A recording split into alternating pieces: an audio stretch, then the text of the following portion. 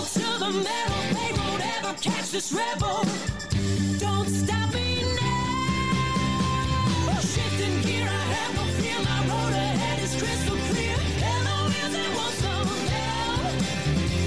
I'm head the wheels that won't slow down. I'm buckled up in drive. I'm buckled up in drive. And welcome to another edition of the Pocono Raceway Podcast. This is your host, Kevin, coming at you by myself, actually, on this episode for a two-part episode in memory of our track's founder, Doc Mattioli.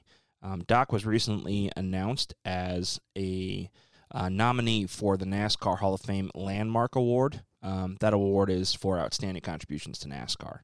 And we decided to interview 8 staff members, some family members. Obviously, we are a family-owned business, but a lot of them were either hired by Doc, were here when the track started, or just have been here for such a long time that Doc has made a huge impact on their career. Now, before we get into interviewing the first 4, I wanted to talk a little bit about what the Landmark Award actually is. So each year, since the NASCAR Hall of Fame opened up, they've given out this award. Again, it's the NASCAR Landmark Award for Outstanding Contributions. It's a pretty significant award. Now, it's not technically a NASCAR Hall of Fame induction, although the recipients that I'm about to list off after I explain what the award is are still eligible to be nominated into the NASCAR Hall of Fame.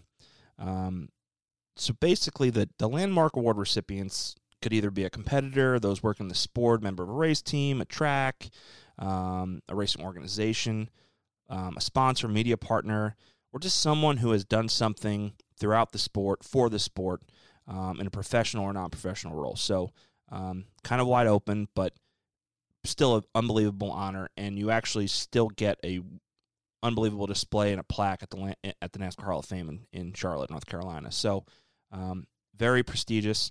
The first recipient of this award in 2015 was Ann Bledsoe France. She was the wife of NASCAR founder Bill France Sr., obviously played a huge role with their family business in the beginnings of NASCAR. She handled a lot of their financial end of the business, secretary, treasurer of NASCAR before moving over to International Speedway Corporation in that same role. In 2016, the award went to Harold Brasington. Harold had done several different things, but South Carolina, was kind of the biggest one. He actually built Darlington, so pretty amazing. He also helped with the creation of Charlotte Motor Speedway, North Carolina Motor Speedway, and Rockingham. So a lot of stuff that Harold did, and he was obviously given the award. In 2017, H. Clay Earls, the Earls family is another family friend of the raceway and the Mattiolis. He opened up Martinsville Speedway in 1947. Definitely an incredible track. It was a short track. It's one of the oldest tracks that they still run on, right alongside Darlington. So fitting those other 2 recipients. Jim France actually won the award in 2018. Now he's running. He's the chairman of the board for NASCAR, and has obviously done so much throughout his career in his own family business. Jim Hunter in 2019. Now, Jim has a special place in my heart. Jim was a public relations director at Darlington and Talladega long before I was born, actually, and then became, in 1983, the NASCAR vice president of administration. He was president of Darlington. He was VP of International Speedway Corp. And played a very large role in the PR side of things for NASCAR for many, many years. Now, this year, there's some people on the list that are on this year's nomination list. A couple of them were added, but those 5 nominees, including Doc Mattioli, who was the co-founder of Pocono Raceway with his wife, Doc Rose, Ralph Seagraves. He formed the groundbreaking Winston NASCAR partnership as an executive of R.J. Reynolds Tobacco Company. Mike Helton, obviously he was named the 3rd president of NASCAR in 2000, worked at Atlanta Motor Speedway in Talladega prior to his becoming president of NASCAR. Alvin Hawkins, he was actually NASCAR's first flagman at Bowman Gray Stadium, and alongside Bill France Sr., and then Edsel Ford II, member of the board of directors for Ford Motor Company. So pretty prestigious names on the list that have won the award, pretty prestigious names that are nominees. Now, in order for Doc to be inducted with this award, 60% of the ballots have to vote for him. There's a huge voting ballot process. So in order to win the award, 60% of the ballots have to go towards the nominee for the Landmark Award, and they're going to present the award to one person. And like I said, even if one of those 5 names, the nominees for this year's Landmark Award, win, that transfers over. And it's actually for 2020. So they'll announce it later this year, and then they'll get inducted next year. So moving on, we're going to interview 4 of our staff members in part 1. The first one, Louie Mattioli. Louie has been here forever. Doc's daughter. So we'll interview her. Barb Arroyo. Barb was a longtime administrative assistant to Doc and Doc Rose. Nick Igdalski, Doc's grandson, and the third-generation CEO that we have here at the track. And then Bob Palo, who was VP of Military Affairs currently, and has held multiple roles while working here and was a very dear friend of Doc. So we're going to get right into it. We are joined by Louie Mattioli. Hi, Louie. Hi, Kev. So the first question for you is obviously, how long have you worked at Pocono Raceway? Well, that really is a sucky question. Because I'm Doc's daughter. Mm-hmm. I'm his oldest daughter. And I came here, I worked here when I was young as a child. And then Doc sucked me back in probably 25 years ago now, after I had been out on my own with multiple businesses. And with the Italian Guild, he just sucked me back in, saying, look at this, look at this. And then the more I looked at, the more ticked off I got about the way the people at the Raceway 25 years ago were running things. And that's it. And here I am. Here you are. Why are you laughing, Kevin? Why are you laughing, Kevin? Because it's such a great answer. Well, what do you want me to say? No, it really is. It's such a great answer. So obviously being his daughter, and then obviously working with Doc side by side for so many years. We didn't work side by side. I was the biggest thorn in his side because everybody else would just kiss his butt, right, and not give him honest feedback. And the one thing you need when you're in business is you need honest feedback. Not that anybody is this answering your question? It is. Yeah. Not that because you want people to tell you the other side of the story, maybe something you haven't thought of. So I would give him the honest feedback, which most of the time he would throw me out of his office. And then he'd think about it for a couple days, and he'd call me back in. He goes, I had a great idea. And he'd regurgitate, because as long as he, in his mind, thought through everything in Doc way, then he would come back and say, I had a really good idea. I want you to follow through on blah, blah, blah. And I would just look at him like, seriously. But you never said anything. So what was some of the best advice that you've received from Doc from a professional standpoint? That No maybe advice. No advice? You learn from Doc by watching Doc. The man was an enigma. I know that physically he's gone, but spiritually he is here. And he will slap you upside the head if you're not doing it his way. You would go into his office with a proposal on something. And Doc needed all the answers. Like I said before, you had to go in prepared. And I remember the first couple times I went in, and when I was new, so he wasn't, he wanted me to stay here, because he had sucked me in. So he would say, well, what about this? What about this? And I go, I didn't think of that. So he said, well, go back and think about it and come back.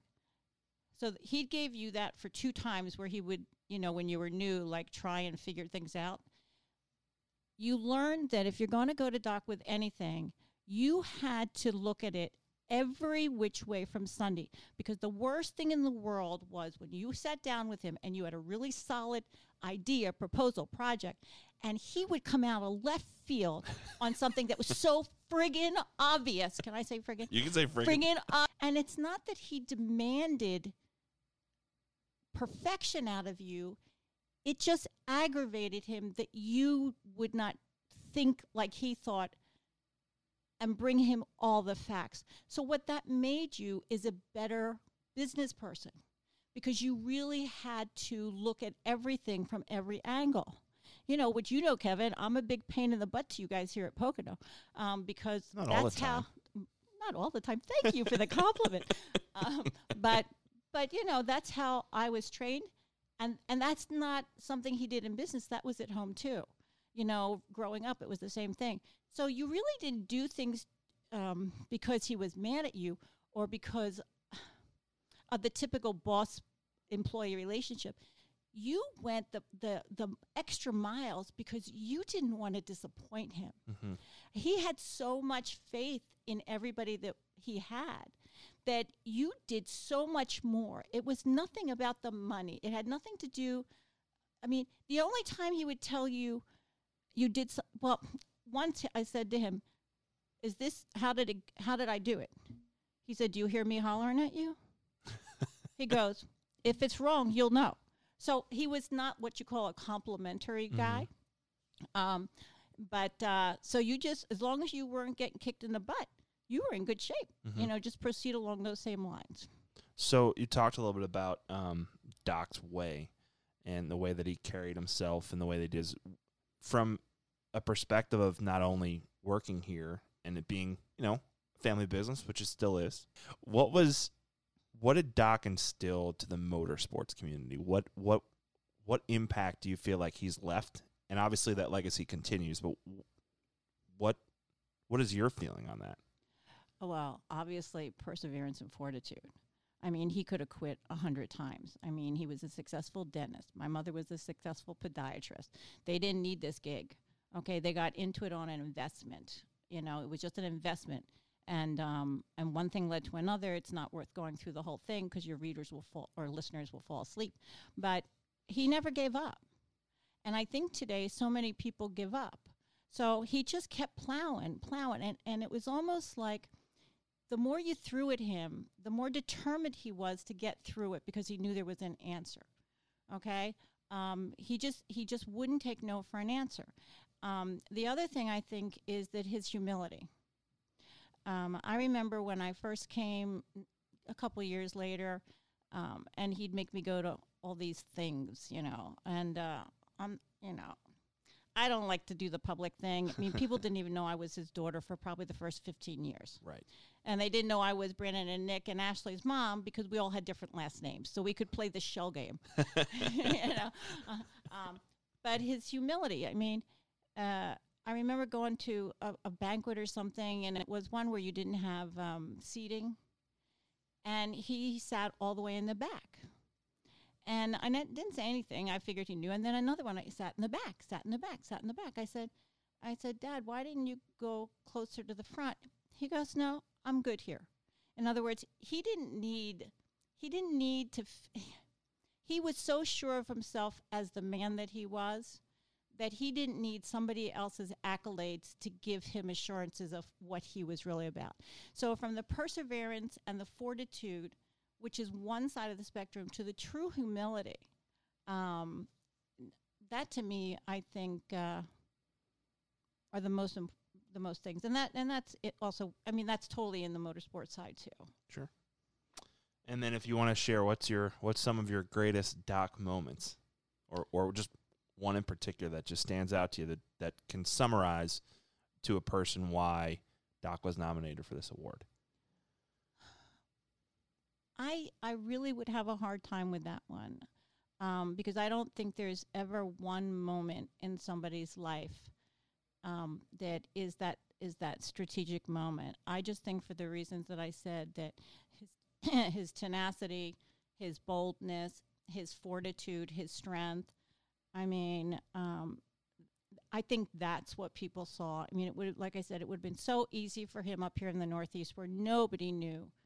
You know, everybody thinks it was an overnight success, Pocono Raceway, in Pennsylvania. No, they didn't know anything that went on for the first, how many years are we here? Oh, this is, you're looking at over 50. Okay, and I'm going to be 68.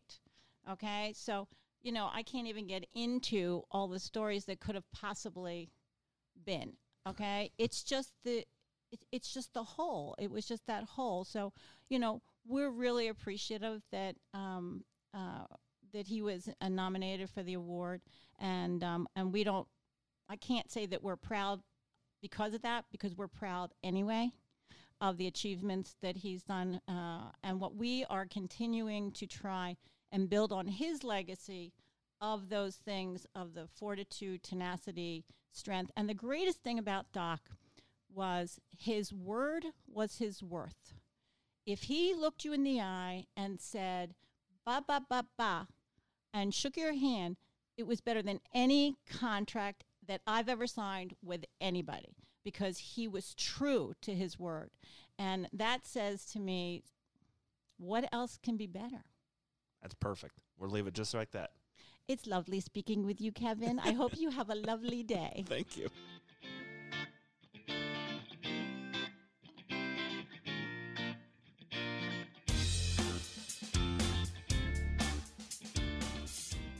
We are here with Barb Arroyo. Barb, how are you?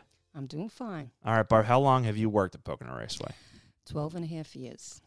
And tell people what your job is and what it used to be as it related to Doc. Well, I'm executive assistant to Dr. Rose, Michelle Mattioli, and Louie Mattioli. Mm-hmm. And as far as Doc goes, whatever he wanted, I did. Whatever. He called my name, I ran. Yeah, whatever you needed, right? Yes, I always wanted to help him, please him, whatever. Yeah. Yep. So he used to come in, I would have to get the office ready, so he'd be out front, get him in the office, whatever he needed, type up letters. And he would joke to me, he'd say, do you know how to type? And I'd say, yes, so. When, who hired you? Was it Doc? Dr. Rose. Okay. But when I first called Dr. Rose, she wasn't home, so I talked to Doc on the phone. And he says, oh, Barbara Arroyo, that name sounds Spanish. He says, you don't sound Spanish. He says, you sound like you're from New York. I said, I am. And then when I said, no, I'm Irish. And he says, oh, Irish. And then he asked my maiden name. I said, Gaffney. He says, oh, okay, Gaffney. So he knew who you were before you even started? No. Oh, I talked to him, yeah. But then when I did my interview with Dr. Rose, she loved me right away. But he would tell me, he says, all right, you tell your boss that I'm the boss. That's what he used to say. And she'd say, yeah, okay, Doc, all right. We all know who the true boss was, right? Right.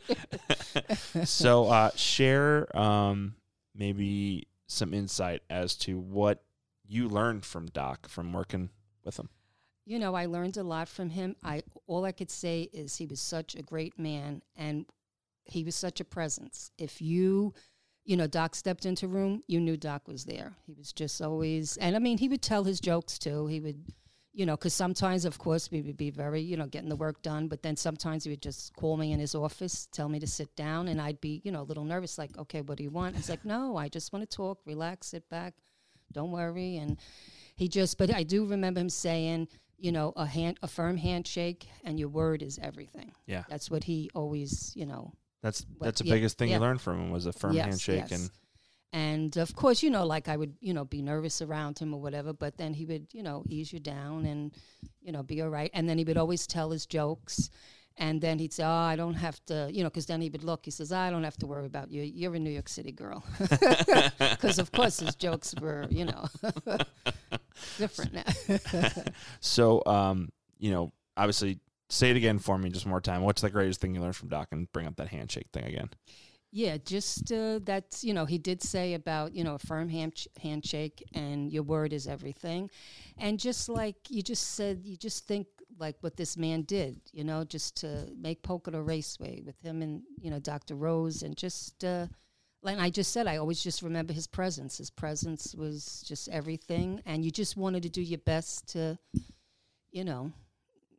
make him happy or do whatever he needed or wanted. And, it was an honor to work for him. It truly was. You know what I mean? It truly was. I love that man. So he was a good guy. Yeah. He really was.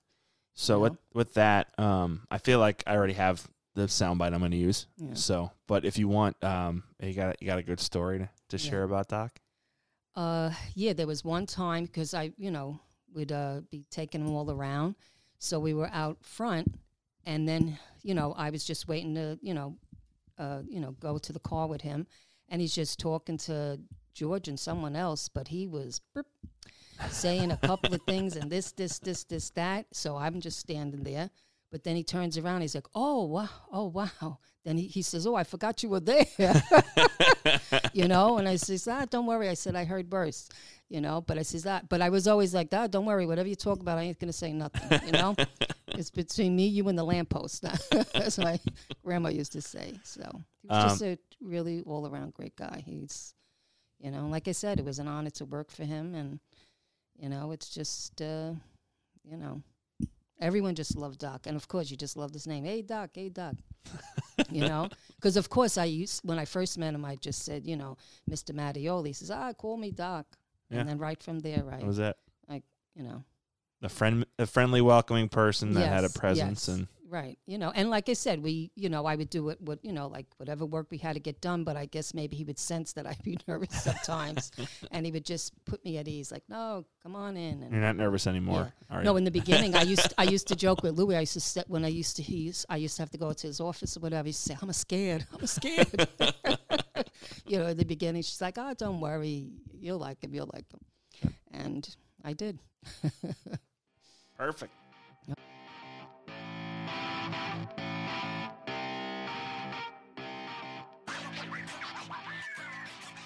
Here with Nick Igdalski. Nick, welcome. Hi. How long have you been at Pocono Raceway? I think I was born here. I might have been conceived here, too. I don't know.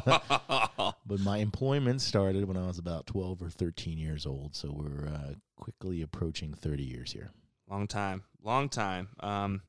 So obviously a lot of encounters with Doc being your grandfather, but was there ever a moment in time where you actually had to have some sort of interview for a position with him? No, I wouldn't say interview. I remember I wasn't working here. Brandon had started on the maintenance department, and I wanted to be a chef. I wanted to cook.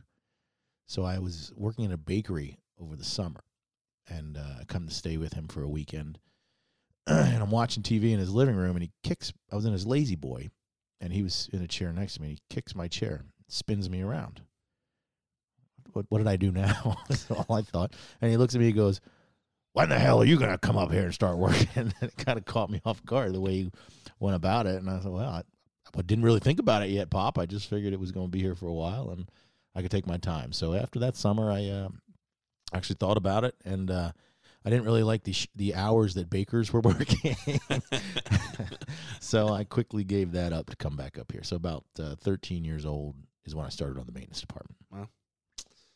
So what's some of the best advice he ever offered you or that you learned from him? I was thinking about that, and most of his advice was fairly inappropriate. Just the wording was inappropriate on it, but the messages were there. And the one that I keep thinking about, it was about patience. Mm-hmm. It was about, he taught me a lesson on patience, but the way he worded it made it a little interesting. So, and I'll PG it up for you here. But he had this saying that he would tell all of us that was like, there's a father cow and a son bulls, he called them. There was a father bull and a son bull up on the hill, and there was a pasture full of female cows. And he goes, now, son, you can walk down there, talk to all the cows, or you can run down there and talk to one of the cows. What would you rather do? I said, I'd rather walk down there and talk to all the cows. He goes, that's patience. So that's kind of the lesson that he taught me the most. It's a good story. I like that one. Yeah. It was dirtier when he told it. It was a lot dirtier. It wasn't about talking to the cows. Good thing we're editing this. You could have went full blown. I've been like, oh, we're going to have to redo that. So then for me, share for everybody kind of what your greatest Doc moment would have been. There was a lot of them. I mean, a lot of them. We used to spend summers with them. We would vacation with them regularly. We spent a lot of time with our grandparents. We'd live with them all summer.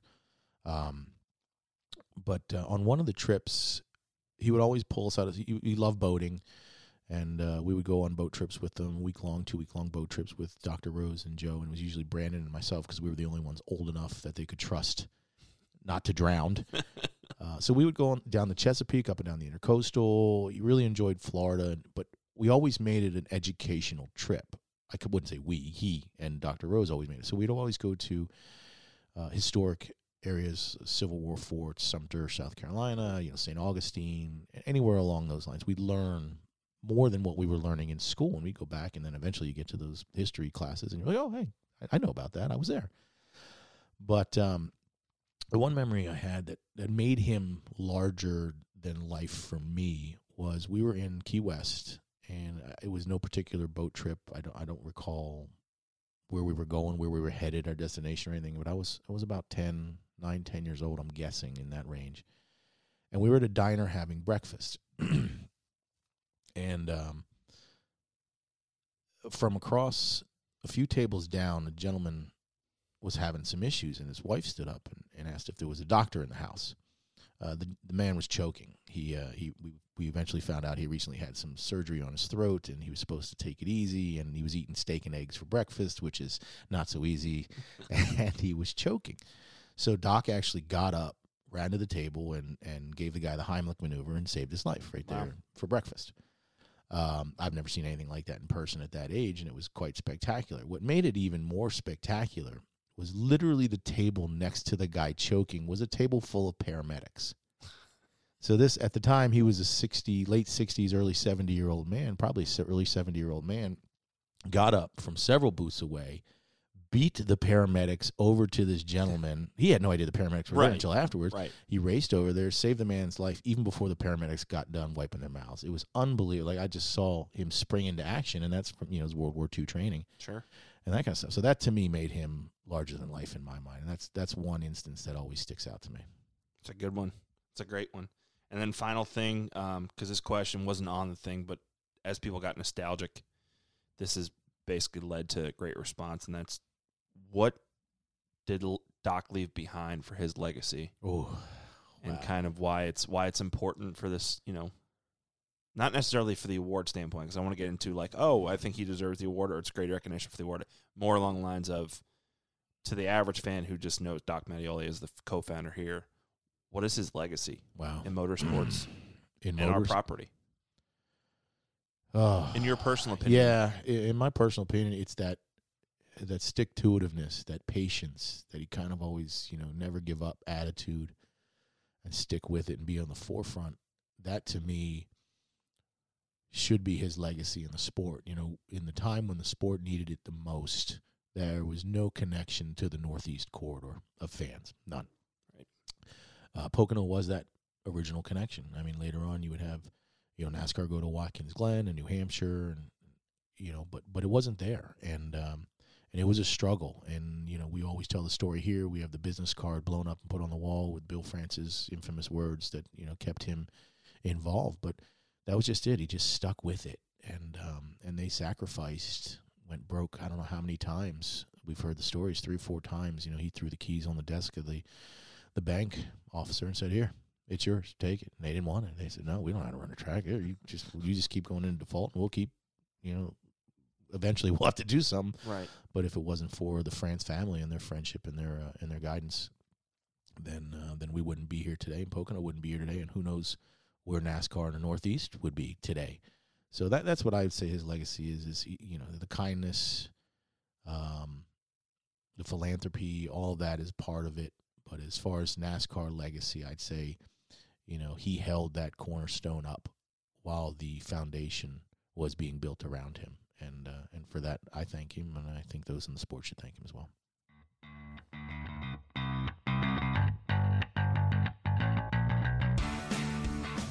Joining me next is Bob Pallow, our VP of Military Affairs. Bob, how are you today? Good, Kevin. How are you? Very good. How long have you been at Pocono Raceway? I've been here 42 years this November. Wow. My first official assignment was a press conference, Tavern on the Green for the Music 500. Sister Sledge, John Belushi, Roberta Flack, etc. It was a great event. Very cool. Very cool. Were you interviewed by Doc?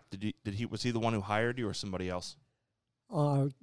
His son Joe did, but yeah, Doc called me into his office and talked to me about job, pay, etc.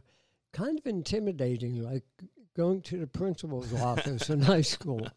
And really, after 40 years, sometimes you see that extension 111 show up on your phone, and it's, oh, crap, I'm going to the principal's office. But it's been a great 40 years. That's amazing. What's some of the best advice he ever offered to you? With my primary responsibilities back then being sales, etc., it was friends do business with friends. A handshake most of the time is stronger than a written contract. And I think the most important was never burn a bridge. Mm-hmm. And in his mind, it was, you never know, next week that person may be your new boss. It's true. It's a good way to think. And I think that continues on now with, Nick in the leadership role he's in. It's a very similar situation. So why don't you go ahead and share one of your greatest Doc stories that kind of embodies who he really was? The one that came to mind involved my youngest son, Kyle. He was 11 or 12 at the time in 6th grade. We have a driver test session. Doc decided to invite all the area elementary school and middle school kids to the track. Well, while they're here, local TV decided to do a kids segment. So they start interviewing kids. I found out that my son was interviewed. Okay. And it's like, oh, crap. The number one policy of Doc then was no one talks to the press. Lo and behold, it's my son. That evening, local news airs, and they put my son on, not the others. 2 minutes later, the phone rang. Doc, put Kyle on the phone. I'm going, crap. Kyle gets on and he says, I want you in my office tomorrow. Make sure your dad brings you. Next day after school, bring him into the office. Doc says, if you're ever going to work for me, the number one rule, you don't talk to the press. This little 12-year-old kid sitting there going, did I say something wrong? Doc hesitated, and I'll never forget it. And he said, no, as a matter of fact, it was the best interview I've ever seen through any of our PR people. I have a new job. You're going to be our junior ambassador. You're going to invite all your classmates to any event they want to come to as your guest. And as you said on TV, make them a new race fan. And he's been here virtually every event since then, other than his deployment to Korea. Amazing. Amazing stuff. Well, we know Doc influenced everybody, and if you have any other closing things you want to say with just what Doc meant to you, we can close out there. There was his gruff side was really what people seem to associate Doc with, and a lot of people never realize the big heart side that the man had, especially for what he considered family or second family. A story in itself, when I was in treatment back in 2005, he called me in his office one day and said, how are you paying for these medical bills? I said, well, our insurance is 80-20, 20% I pay up front, credit card, and when the bill comes in, I get reimbursed from insurance, I pay off the credit card. And he says, not anymore. And he wrote 3 or 4 blank checks and said, start paying for your bills. The man had a huge, huge heart.